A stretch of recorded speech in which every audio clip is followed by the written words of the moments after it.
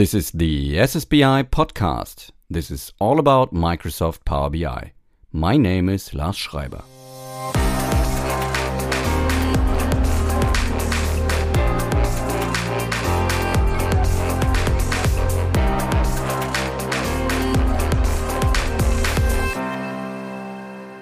Now we're live. I see both of the, I will put it here. You can see our recording here.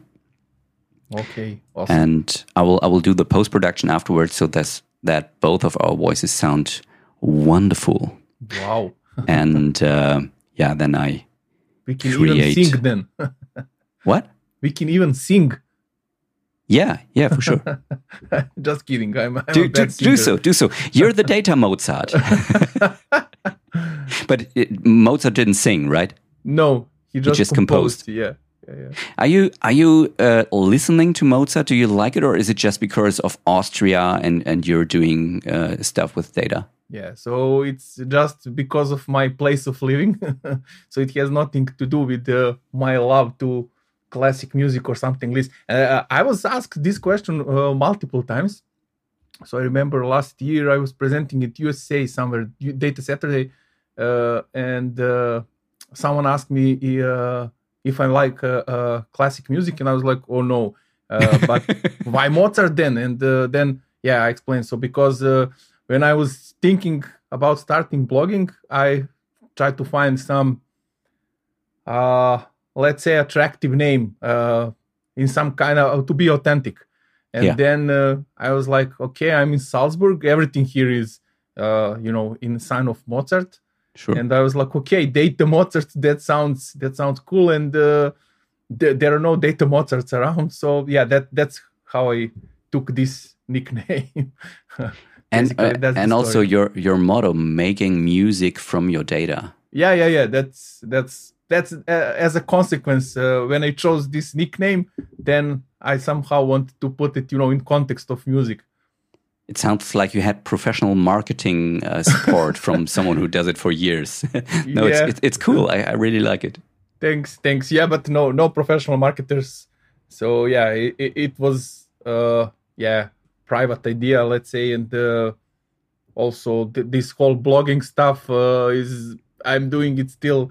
Like you probably never imagined without any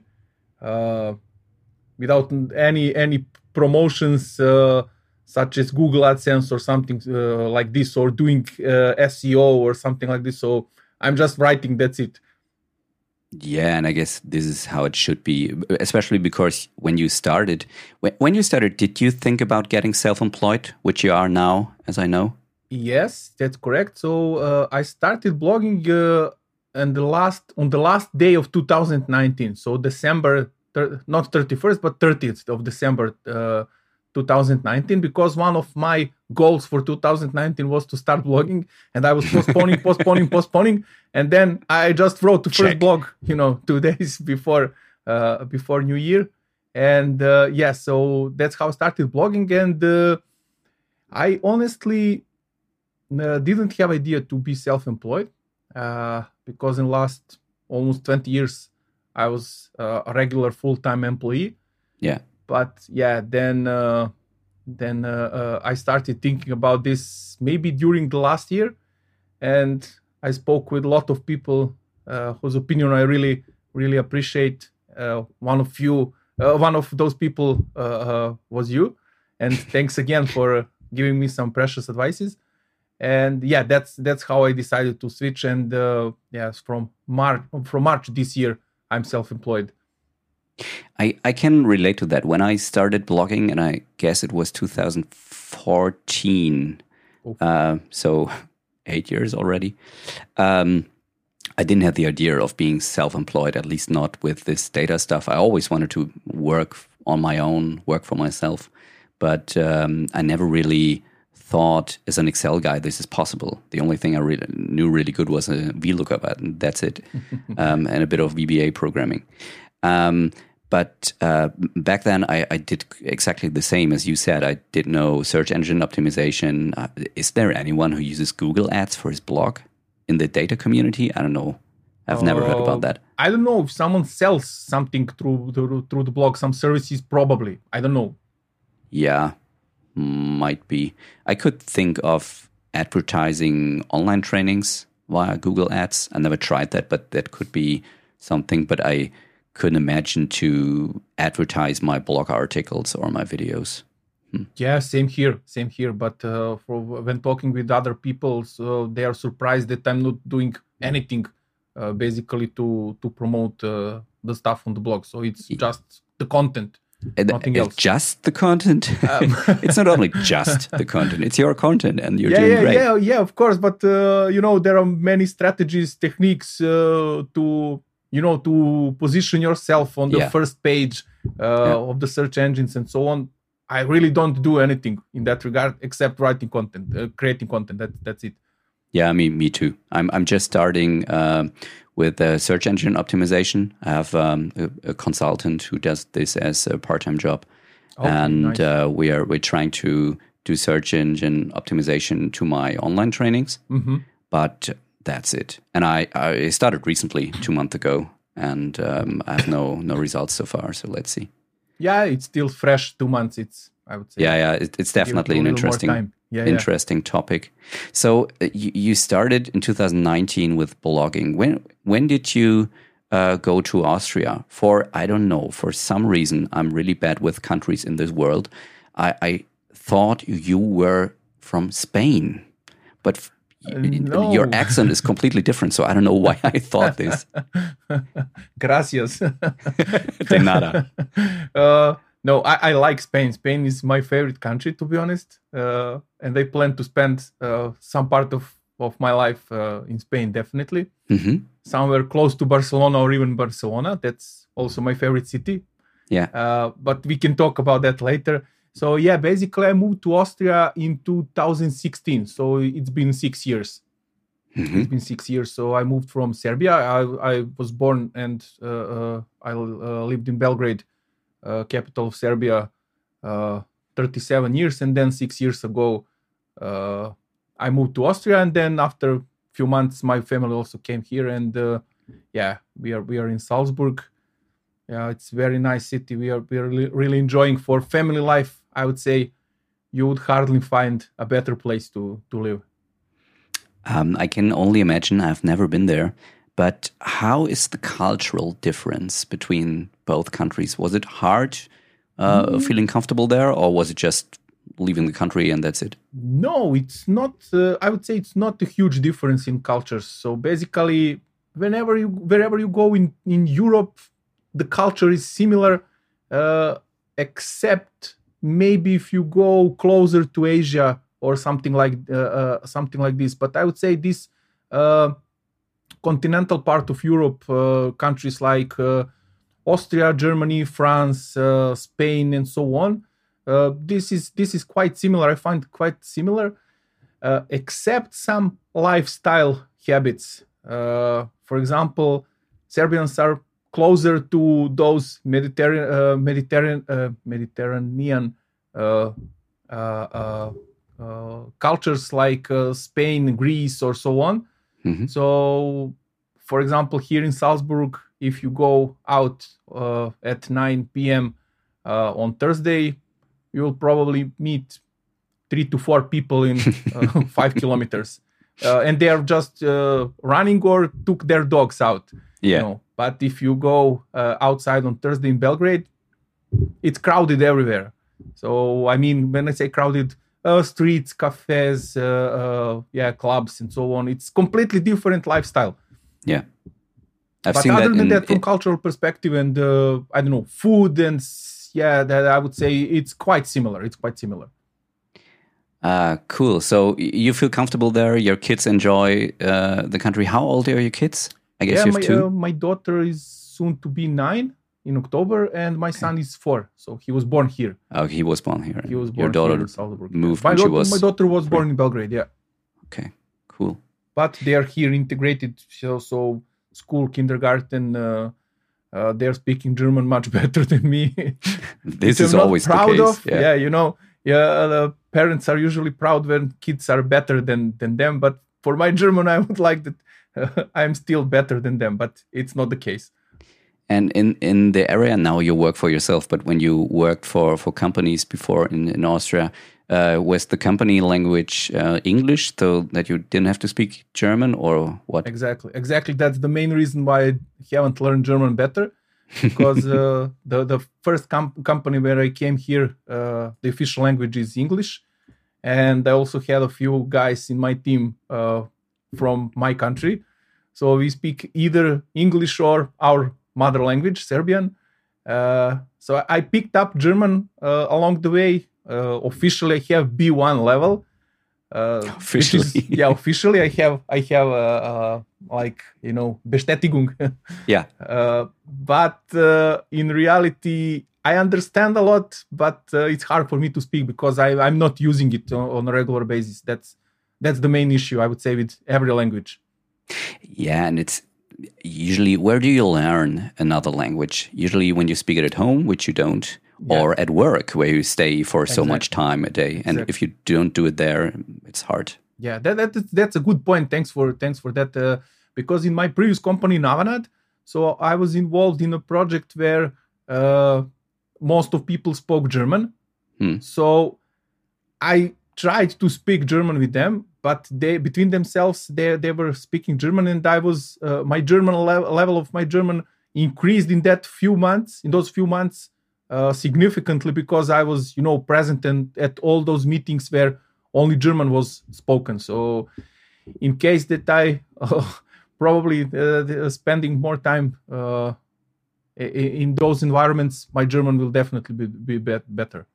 Yeah, sure. And you see it if people are married to someone from that country, and they decide to speak this language at home, you can see how quickly they get much better. That's also usually true. They still have an accent, but that's not a problem. Yeah. The last podcast I recorded was with my friend Imke Feldman, and her husband is British. He comes from the UK and he lives here for 30 plus years, and he still has an accent. His German is perfect, but the accent is still present. And I think that's the thing cool. that you can't completely neglect. Accent is something that stays probably for a life, but you can be still fluent, and your foreign language can be almost perfect. Let's say if you learn and if you practice. Yeah, I have so much respect for people who learn another language, an additional language through their native tongue. Absolutely. And it's just cool being able to connect with other people in their language, or just a common language like English. Or by the way, your English is amazing. Thank you. I give my best. I try to. But this podcast has done a lot to my English as well, because you try to improve. So I'll listen a lot to other podcasts, and of course, in preparation for each interview or talk, it's not an interview, we're just talking here. I look up certain words. I go through the talk in my mind beforehand, and look up some words I don't know. And in addition, on my other screen, I have deepl or deepl.com open. So just in case, I can type it in, and if we get stuck. Okay, that's a good tip. You know that I don't only like to call you Nikola, right? Are people call you Nico or Nikola? It's sometimes it's Nico, especially here in Austria. Sometimes it's Nikola. Yeah, it depends, but both are fine. But for me, you're just the guy who never sleeps, you know. That's not true. But it appears to be so, because I guess I saw you the first time on Twitter. I guess it's the network for techies, or at least one of them. It's my network. And if there is a new person, male, female, in the tech community, I first see them on Twitter, and suddenly, out of nowhere, you appeared. And from then on, you were just present on so many channels, blogging, YouTube. You did a video course on Pluralsight 102. You're doing your boot camp. by the way, I want to talk about this as well because you do it for free, which I find is an amazing thing. I want to learn more about that later. And when I first recognized what you're all doing, I was certain this guy is single and has no kids. That can't be more wrong. When are you doing this stuff? When are you planning all this stuff? I just saw you, Tom Martins, a friend of both of us, traveled to you and you prepared the next blogging series about, the last thing was about data modeling. This thing is about what? Data flows. Data flows. Yeah. When are you doing this? Okay, so where should I start? With Twitter. So you didn't notice me on Twitter because I wasn't on Twitter until 2020, mid-2020. So I wasn't on Twitter. I was only on LinkedIn. Yeah. I don't have Facebook, so I was only on LinkedIn, and I had a good, I would say, good network on LinkedIn. But since I started blogging, in the first few months of my blogging, I didn't post links anywhere. But then for the first time, I was answering some question on LinkedIn, and I put a link to my blog, and then a lot of people reacted to that. So let's say it was somewhere in March or April 2020. At that time, I was not on Twitter. So yeah, I continue on LinkedIn, and my network dramatically grown since then. So now I have like almost 15,000 people following me on LinkedIn. What? Yeah. That's a lot. Yeah, that's a lot. Yeah. Yeah. I mean, a lot of crazy people around. For sure. Yeah, just kidding. Of course. And then I opened my Twitter account. I think it was May or June 2020. And then I'm using Twitter only for professional stuff. So I'm not posting, picture going with my family, I don't know, to some nice lake around Salzburg. Yeah. So I'm using it same for here. LinkedIn, but I also realized that Twitter community is more vibrant. It's more lively than LinkedIn. So I just do the repostings. So what I post on LinkedIn, I also post on Twitter, and that's how I started my Twitter journey. And probably you noticed my activities there because I started to do more and more. I'm using both social medias, both LinkedIn and Twitter in parallel today. That's one thing. Regarding YouTube channel, I'm not satisfied how it goes so far, but it's probably not realistic to be better at the moment. So I was long hesitant to start YouTube channel because I assume that there's a lot of work involved in that. It is. Yeah, it is. More than someone would expect. And last year I started creating those videos on YouTube. And it's time consuming in terms, I think we already spoke, it's time consuming in terms of post-production and editing and stuff like that. Yeah. So it's not a problem, to record a video, but then after that you have a lot of work to do to make it look at least professional to some extent. So not like Patrick and Adam from GuineCube or Reed Heavens or those guys are really masters with their videos. To look at least professional to some extent that people get a good overall expression. So the content is the king, the content is the most important, but also I put myself in the position of those people who are watching.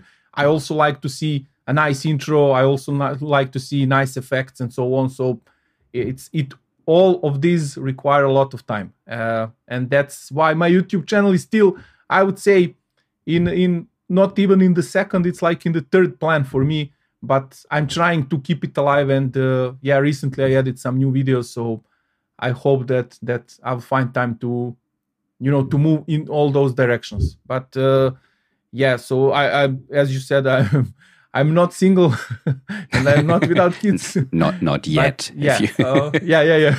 No, sorry, just kidding. Yeah. I won't tell my life. Don't worry. My wife.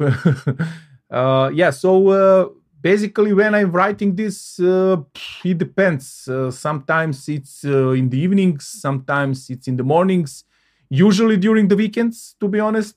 But yeah, that's it's hard when you have a full-time job. It's hard to find time for everything else. But Yeah. good organization is, I would say, the key thing, because, for example, every Sunday I'm trying to sit down, and write down all the things that I would like to do in the next week. So sometimes, of course, I'm too optimistic. I put too many things. But if you put 10 things and you complete 7, it's good. If you put 5 and complete 5, it's still better to complete 7 out of 10 than 5 out of 5, in my opinion. So, yeah, I'm trying to do this way. I didn't do this for forever. I started a couple of months ago, but what I try is to batch produce stuff so that I collect interesting topics that could be interesting for my target audience. In my case, people from controlling and marketing departments, so not so much technical as your stuff is, but technical enough to make them do their job better, quicker. And when I have these topics, I try to create example files, because you need an example to show. And then I reserve every single Monday from my time schedule for creating social media content.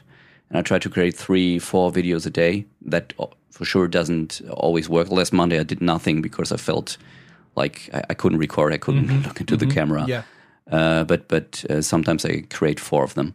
And I do not much of post-production because I do it with my streaming setup. As you already know, all the transitions from me in full screen and me in the upper right corner for showing the example.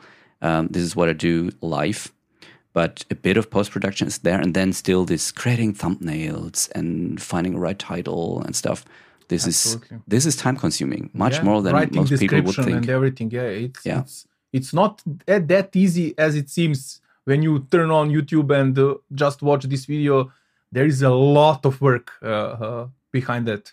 Yeah, and this is why, since I did this myself, I have so much respect for the guys in the Cube, and also Bas from How to Power BI. It's absolutely amazing. Crazy. Yeah. How much crazy they do. Crazy. Yeah. Other than that, regarding plural site courses, I've created 7 so far. 7. Yeah. You can't sleep. No. It's so basically I created 7 courses in the time span from last March till now. So it's not so let's say exhausting in terms of time. But when you work on this, you need to focus, and it's also similar thing like YouTube videos, but you need to stick with some templates, with some prerequisites to follow some prerequisites and so on. So the process is straightforward, but it also requires a lot of time. So, for example, for a course of that lasts 1 hour, it takes me at least, I would say, 50 to 60 hours to create this course. So because you need to prepare, to create. I like to write a script for my courses because I'm not a native speaker.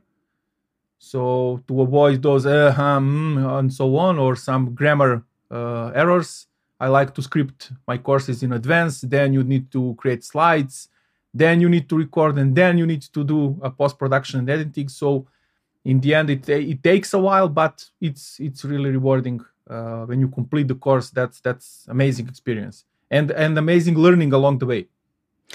For sure. When you do the examples, you notice that that does work a bit different than I thought initially, and I learn all the time. Absolutely.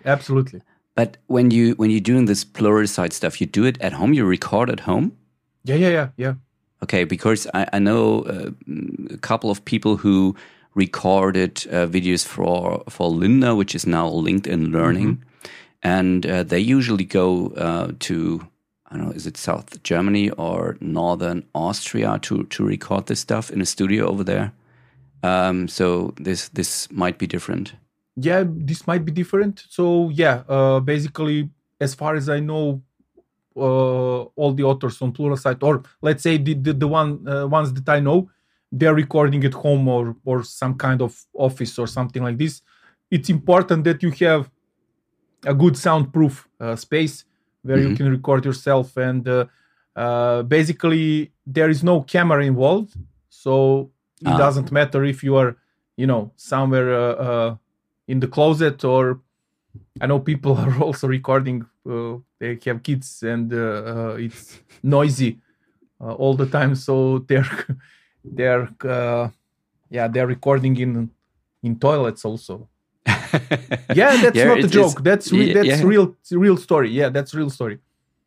Yeah, sure. It's hard to find a silent place in the flat or in the house. Yeah, I totally understand that. Believe me. Yeah, my kids are in the kindergarten right now. This is why we can record. Otherwise, it would be hard. Yeah, I have similar issues. So I'm waiting for my kids to go to school and kindergarten, and then home alone. And then I can record and make the perfect environment for recording stuff. Yeah.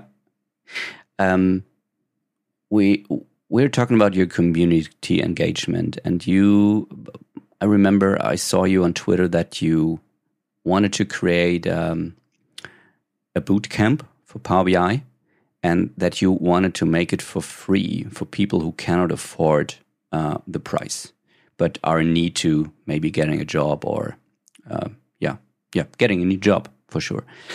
How did you come up with this idea, and how did you already do it, or are you still doing it in the future? I'm not aware. The boot camp list is completed, and we are starting in October as planned. Yeah. So we are finished till Christmas. That was the original idea. So from October, once per week, 12 weeks until Christmas. The idea came up. So every evening I'm taking a walk. We have a nice little lake in the neighborhood here. And every evening when I put kids to bed, I'm taking a short walk around this lake, and that's when I get all those ideas and everything else. I'm thinking about the things I can do. So before I got to that idea, I was watching some videos from I don't know which conference, and I was thinking how amazing is that there are so many people with such a knowledge that want to share knowledge for free. And I realized that 90% of things I learned for free from these people. So watching GuineCube live streams, watching videos from SQL Bits, from Past Summit, and so on. And a lot of free webinars, especially since COVID started. So I was thinking, how can I do something, to continue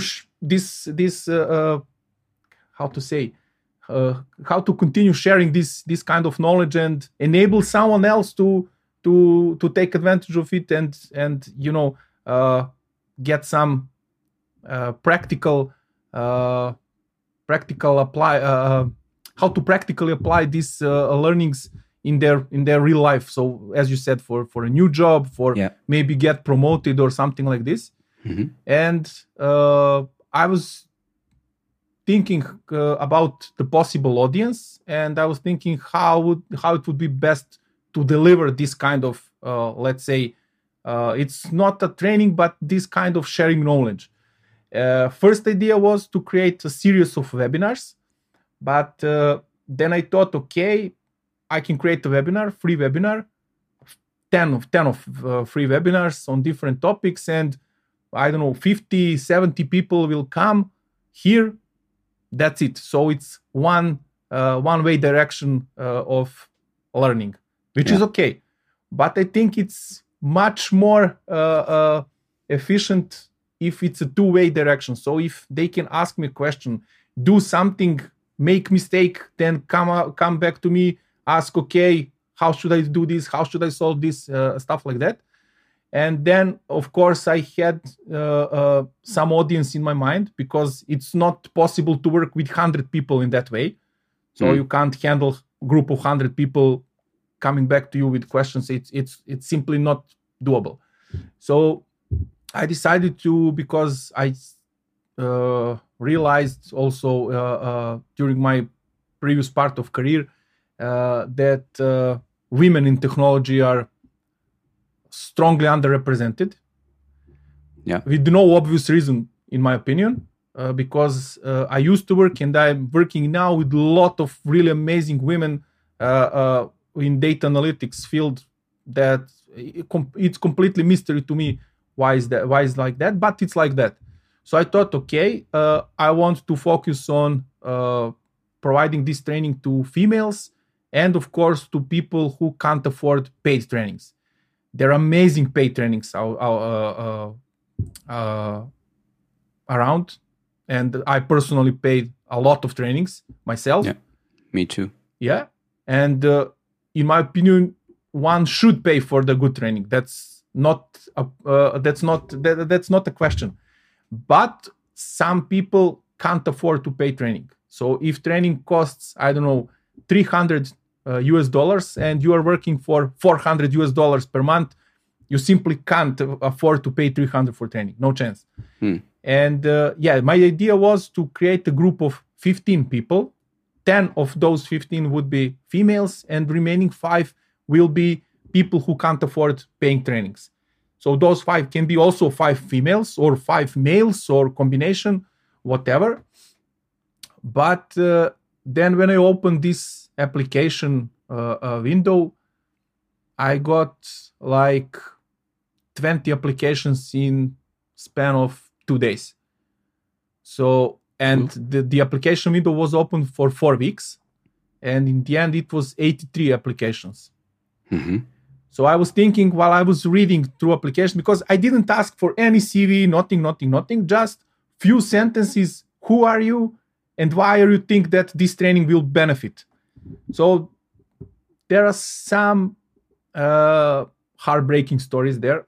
Of course, I can't share that, but sure. There are some really complex stories, especially for us. We are living in developed countries in the middle of Europe, so we are maybe not aware of the problems that people facing in other parts of the planet. And basically in the end, so as I said, 83 applications. I was thinking now the hardest part would be how to reject someone. From those 83, at least 65 people deserved place, at least. So there were also applications from people who are already proficient with Power BI. So they were sending me portfolios. Their portfolio is better than mine. So, but let's say that at least 65 were really in need for that training. Mm-hmm. And then a lot of my friends from community offered their help to jump in and help somehow. Beautiful. And I asked them if they want to be part of the team and take over the group of 15 people, because I thought if there are more of us, we can serve more people. And in the end, I need to mention them. So it's Pragati, Pragati Jain. She's also Microsoft MVP.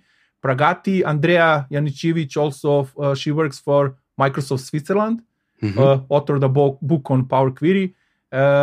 Augustin, my friend, Augustin Dokoja-Bukvic. And Mohamed Adnan, also data platform MVP. So 5 of us, everyone will take one group of 15 people. So in the end, 75 people will get free training. We'll have something to showcase after they finish this bootcamp. So we will focus on providing practical stuff. So they will build something. They will build a few reports, few dashboards. So after they finish, they can, go to apply for some job and show and say, okay, this is what I built in Power BI. So it's not just a theory. It's also hands-on work. And I also have to mention guys from Enterprise DNA, Brian Julius. So I was talking to him, and also we were talking about this bootcamp, and he offered some kind of help. And in the end, all boot campers that complete 75% of trainings, so they attend 75%, at least 75% of classes, will get 1 year free subscription for Enterprise DNA platform, which is amazing. And I'm really grateful for to them for providing this. This will be additional motivation for the people, because once we are done with these 12 weeks of training, they will have 1 year, additional 1 year to learn for free. There are amazing courses on Enterprise DNA platform, so they can, someone will go deep into data visualization, someone will go deep into DAX, someone in Power Query, and so on. They can find free trainings in next year to deepen their knowledge. So it's kind of a journey that will not end in December. Wow, this is such a beautiful idea that you had, and I'm always surprised how much is possible due to the fact that we are able to do all this stuff digitally worldwide. It doesn't matter where you are, but you need an internet connection, and the power of community. Yeah. I'm not involved in this project, but hearing this and knowing there are so much people who want to support you, and in that way, those 75 people around the world is crazy. Yeah, it is. And I'm really happy. It would have been my question, but you somehow answered it already. How did you make clear that those people who could not afford the training really could not afford? They didn't send you their bank account, right? No, of course. Just said, no. Okay. I didn't ask for that. So it was just the story, and it's matter of trust. So I trust them that they really they really can't afford paid training. So no need to provide any proof of evidence or something like this. So I trust them. That's it. Wow. I make a mental bow in front of you. Nice. I would really love to have you on the show when this thing completed, when it's done afterwards, how your experience is with this. Yeah, gladly. What you learned from it. Yeah. I'm sure I have a lot to learn from all this project and from all these people. So I'm really looking forward to learning myself during this boot camp. Very cool. I'm coming back to you for sure. Sure. Sure.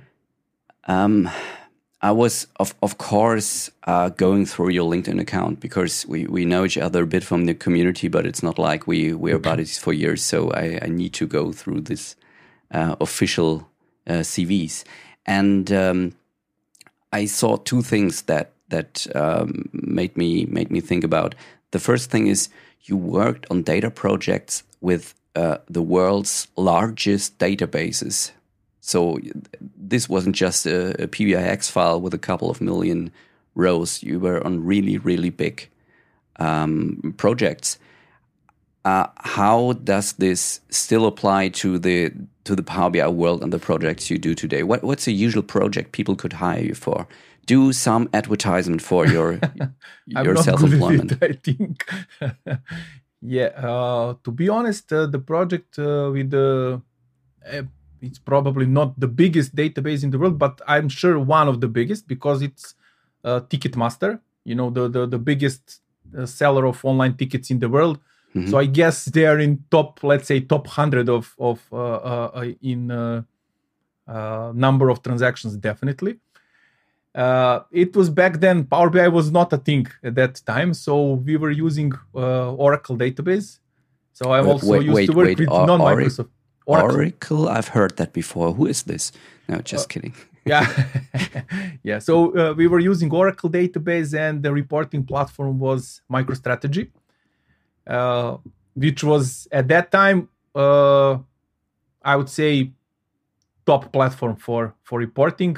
Kind of avant-garde in terms of business intelligence. So at that time, Microsoft had SQL Server reporting services, of course, with all its advantages and disadvantages, but MicroStrategy was something that Power BI was at the very beginning. So also data modeling tool, and you can do all those nice visualizations, not at this level that you can do now, but it was like 8-9 years ago. So at that time, the MicroStrategy was really a thing. So I was working with these two tools, and I would say that's my one of the rare trips outside of Microsoft data platform world. And but that's really, you can't imagine how many transactions occurred during a minute. So people from around the planet buying tickets for all kinds of events. So you can imagine how many transactions are coming in. And it was really challenging to create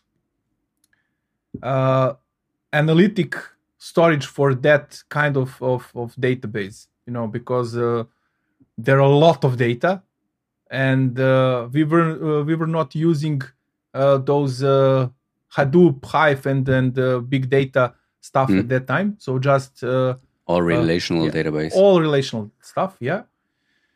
And after that, I came to Austria. So came back to Microsoft's world. Used to work with again with SQL Server, with SQL Server analysis services, multidimensional, so stuff with cubes, integration services, reporting services, and then in 2017.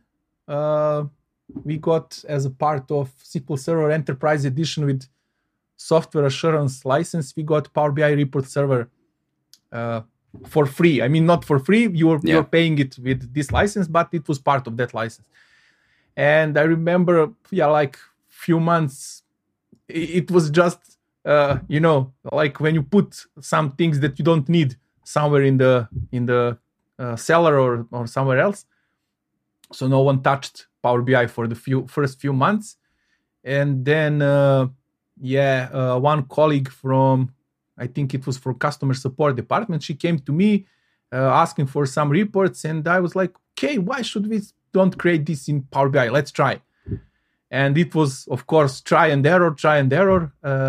But in the end, let's say after 3 months, the one report, which was quarter report for the management, where she needed like 1 week in advance to prepare everything. So she needed to pull the data from 5-6 different places and did everything manually afterwards in Excel.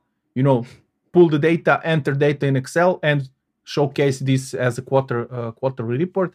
In the end, we built Power BI report. Then she literally completed everything in, I don't know, maybe half an hour.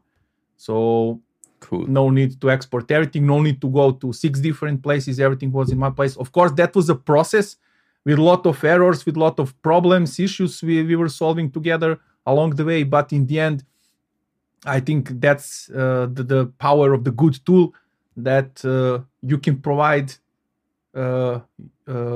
consumers of this tool with a quick and easy way to understand the data. Yeah, and that's how I started with Power BI. And so at that moment, I was still working, like I would say 80% with SQL Server, writing stored procedures, writing SQL, and 20% with Power BI. But then, this colleague told to others, oh, yeah, I have a nice report, let me show you. And then other colleagues started coming to me and, okay, can we create something for this? Can we create something for that?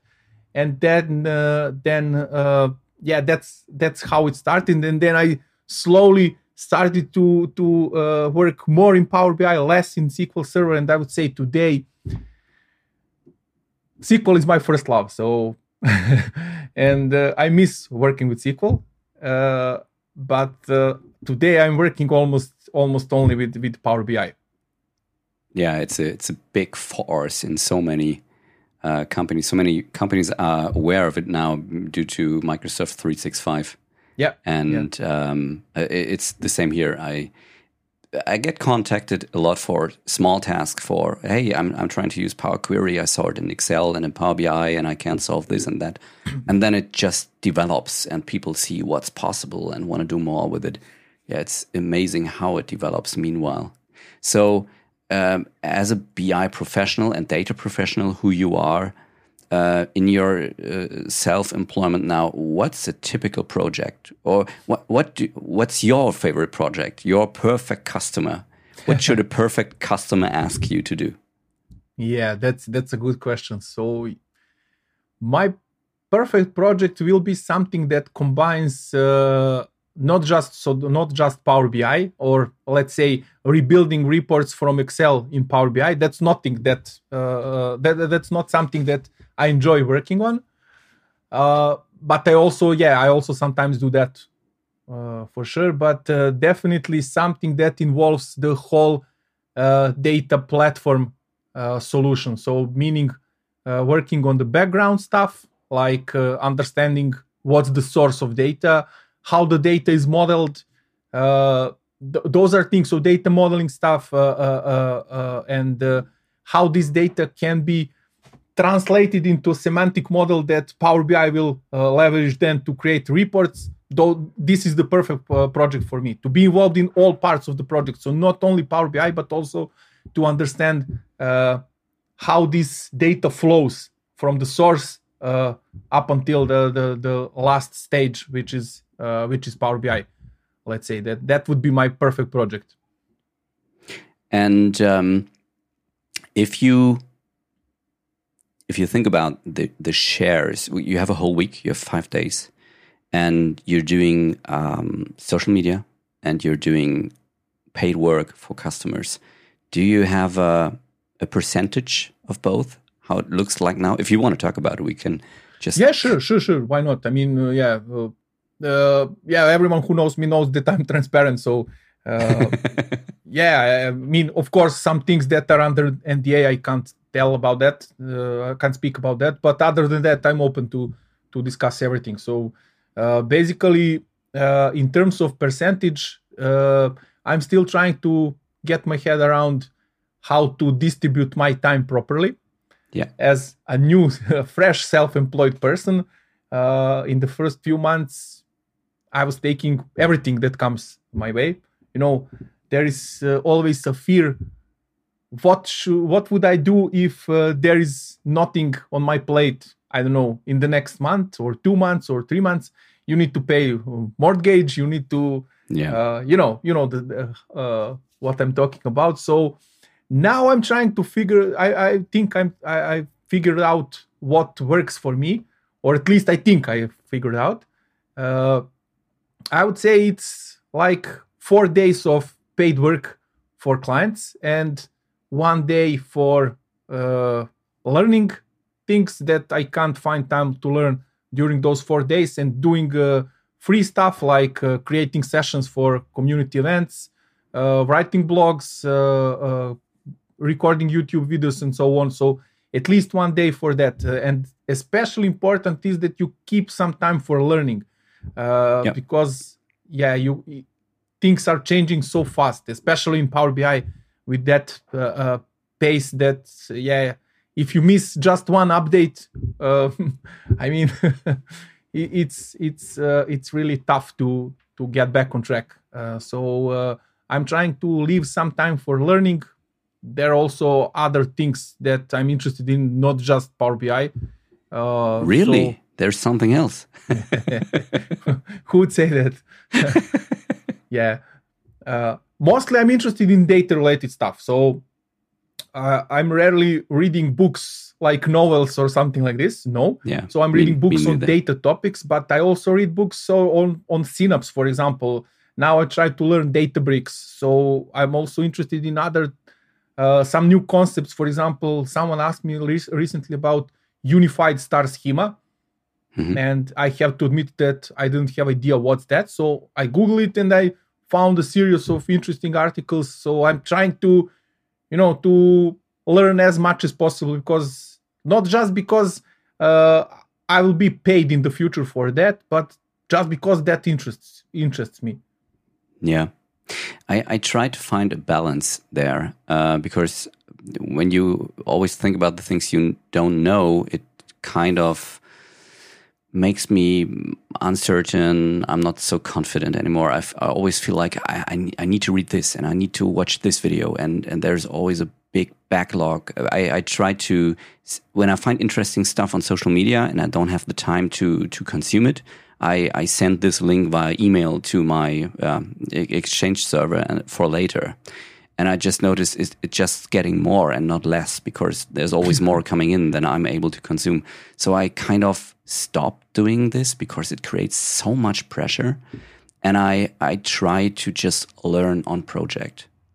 Of course you need to learn about the update, because there might come in new stuff and you're still doing it in the very old fashion. And yes, it works, but it's completely outdated.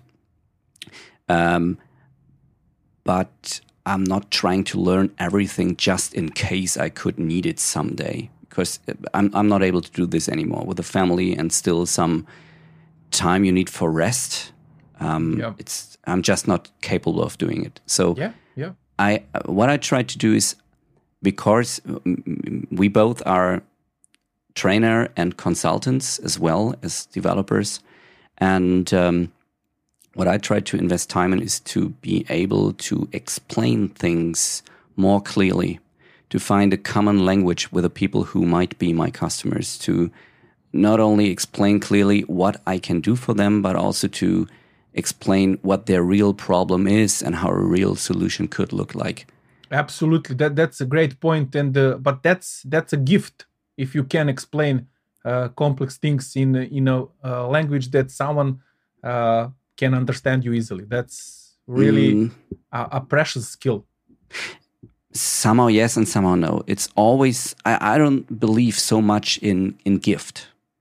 If there is a newborn and with 1.5 years they speak fluently, that's a gift for sure. But everything else usually is hard work. When you see Marco and Alberto talking about DAX, I'm pretty sure 12 years ago they had the same problems as we did with understanding the concepts. And I had the pleasure of having both on my podcast, and Alberto was talking about his beginning in BI, and it was a simple pivot table in Excel, where he thought, hey, drag and drop is just cool. I want to do this for the rest of my life. Many people see how easy it looks for several people to sing a great song, to perform on stage, but they don't see how much work was years ago needed to being invested for this performance. So yes, there are people who might be talented, but usually it's hard work. And when both things meet each other, talent and the that's the perfect will for hard combination. work. That's perfect combination. Definitely in everything. Yeah, this is how great athletes in sports come up, and this is how great people in the Power BI community come up. Absolutely. I mean, and if you need to choose between those two, I always choosing hard work. Yeah, but hard work can also be a problem, because I like people who like to work hard, but also to be lazy. because those people try to optimize processes. If you have someone who just don't think about optimizing a process, but likes hard work, they do the repetitive work over and over and over again without thinking, how could I just save this day? It's just stupid work. I don't want to do it anymore. So that's true. But in the end, I think with hard work, you have better chances to achieve your goals, whatever your goals are. Yeah, I'm with you. With pure gift, without hard work. Yeah, we share the same opinion. Yeah, for sure. Yeah, but that's great points. Great points. Yeah. So you told me before we recorded, I guess last week, just for the listeners, we just tested the connection last Friday, and for some reason it worked. The last time I tried it with Matthias Thierbach, who will be on my podcast, I guess on the next episode, it just didn't. So apologies to Matthias here. It was just my mistake. Greetings to Matthias from my side. We met at Data Grilling. Yeah. You met him in person. Cool. Yeah. I hope I will one day when he comes to back to Germany, his home country. You said you want to earn your money with a bigger portion in education and training. You want to give trainings, paid trainings as well. Is there something planned already? I know you did these video courses, and I'm pretty sure you get paid by Pluralsight. But which things will we see from you during the next month? Yeah. Basically, for Pluralsight, at this moment, I'm finished with courses. Probably I don't know. In next few months, I won't do anything in that field. You get paid for royalties for watching your courses. But I plan to put more emphasis on live trainings, so providing live trainings. So I already created offerings for DP500, preparing DP500, the latest exam, which is very popular for becoming Azure Enterprise Data Analyst. I think the exam is popular because it covers a lot of things. So it's not only Power BI, it's also Synapse, and it's also a little bit of Python, and it's also Microsoft Purview for data cataloging. So it's a broad range of tools and concepts that you need to master in order to complete this exam. And I find these topics super interesting to me. So from my perspective, this is the perfect exam. And I find that a lot of people share my excitement about this. So I already put 2 dates in the autumn. So because my September and October are full with other things, and I need to prepare proper materials for this DP500 training. So it will happen in November. I will do one run for Europeans so in European times, and one for US times. Some seats are already sold. The plan is to go with maximum 10 people per group, not more than that. So I can dedicate to each of them to help them get the most of this training. So it's not about, just me talking and that's it. So it's to dedicate time for them to understand some concepts better.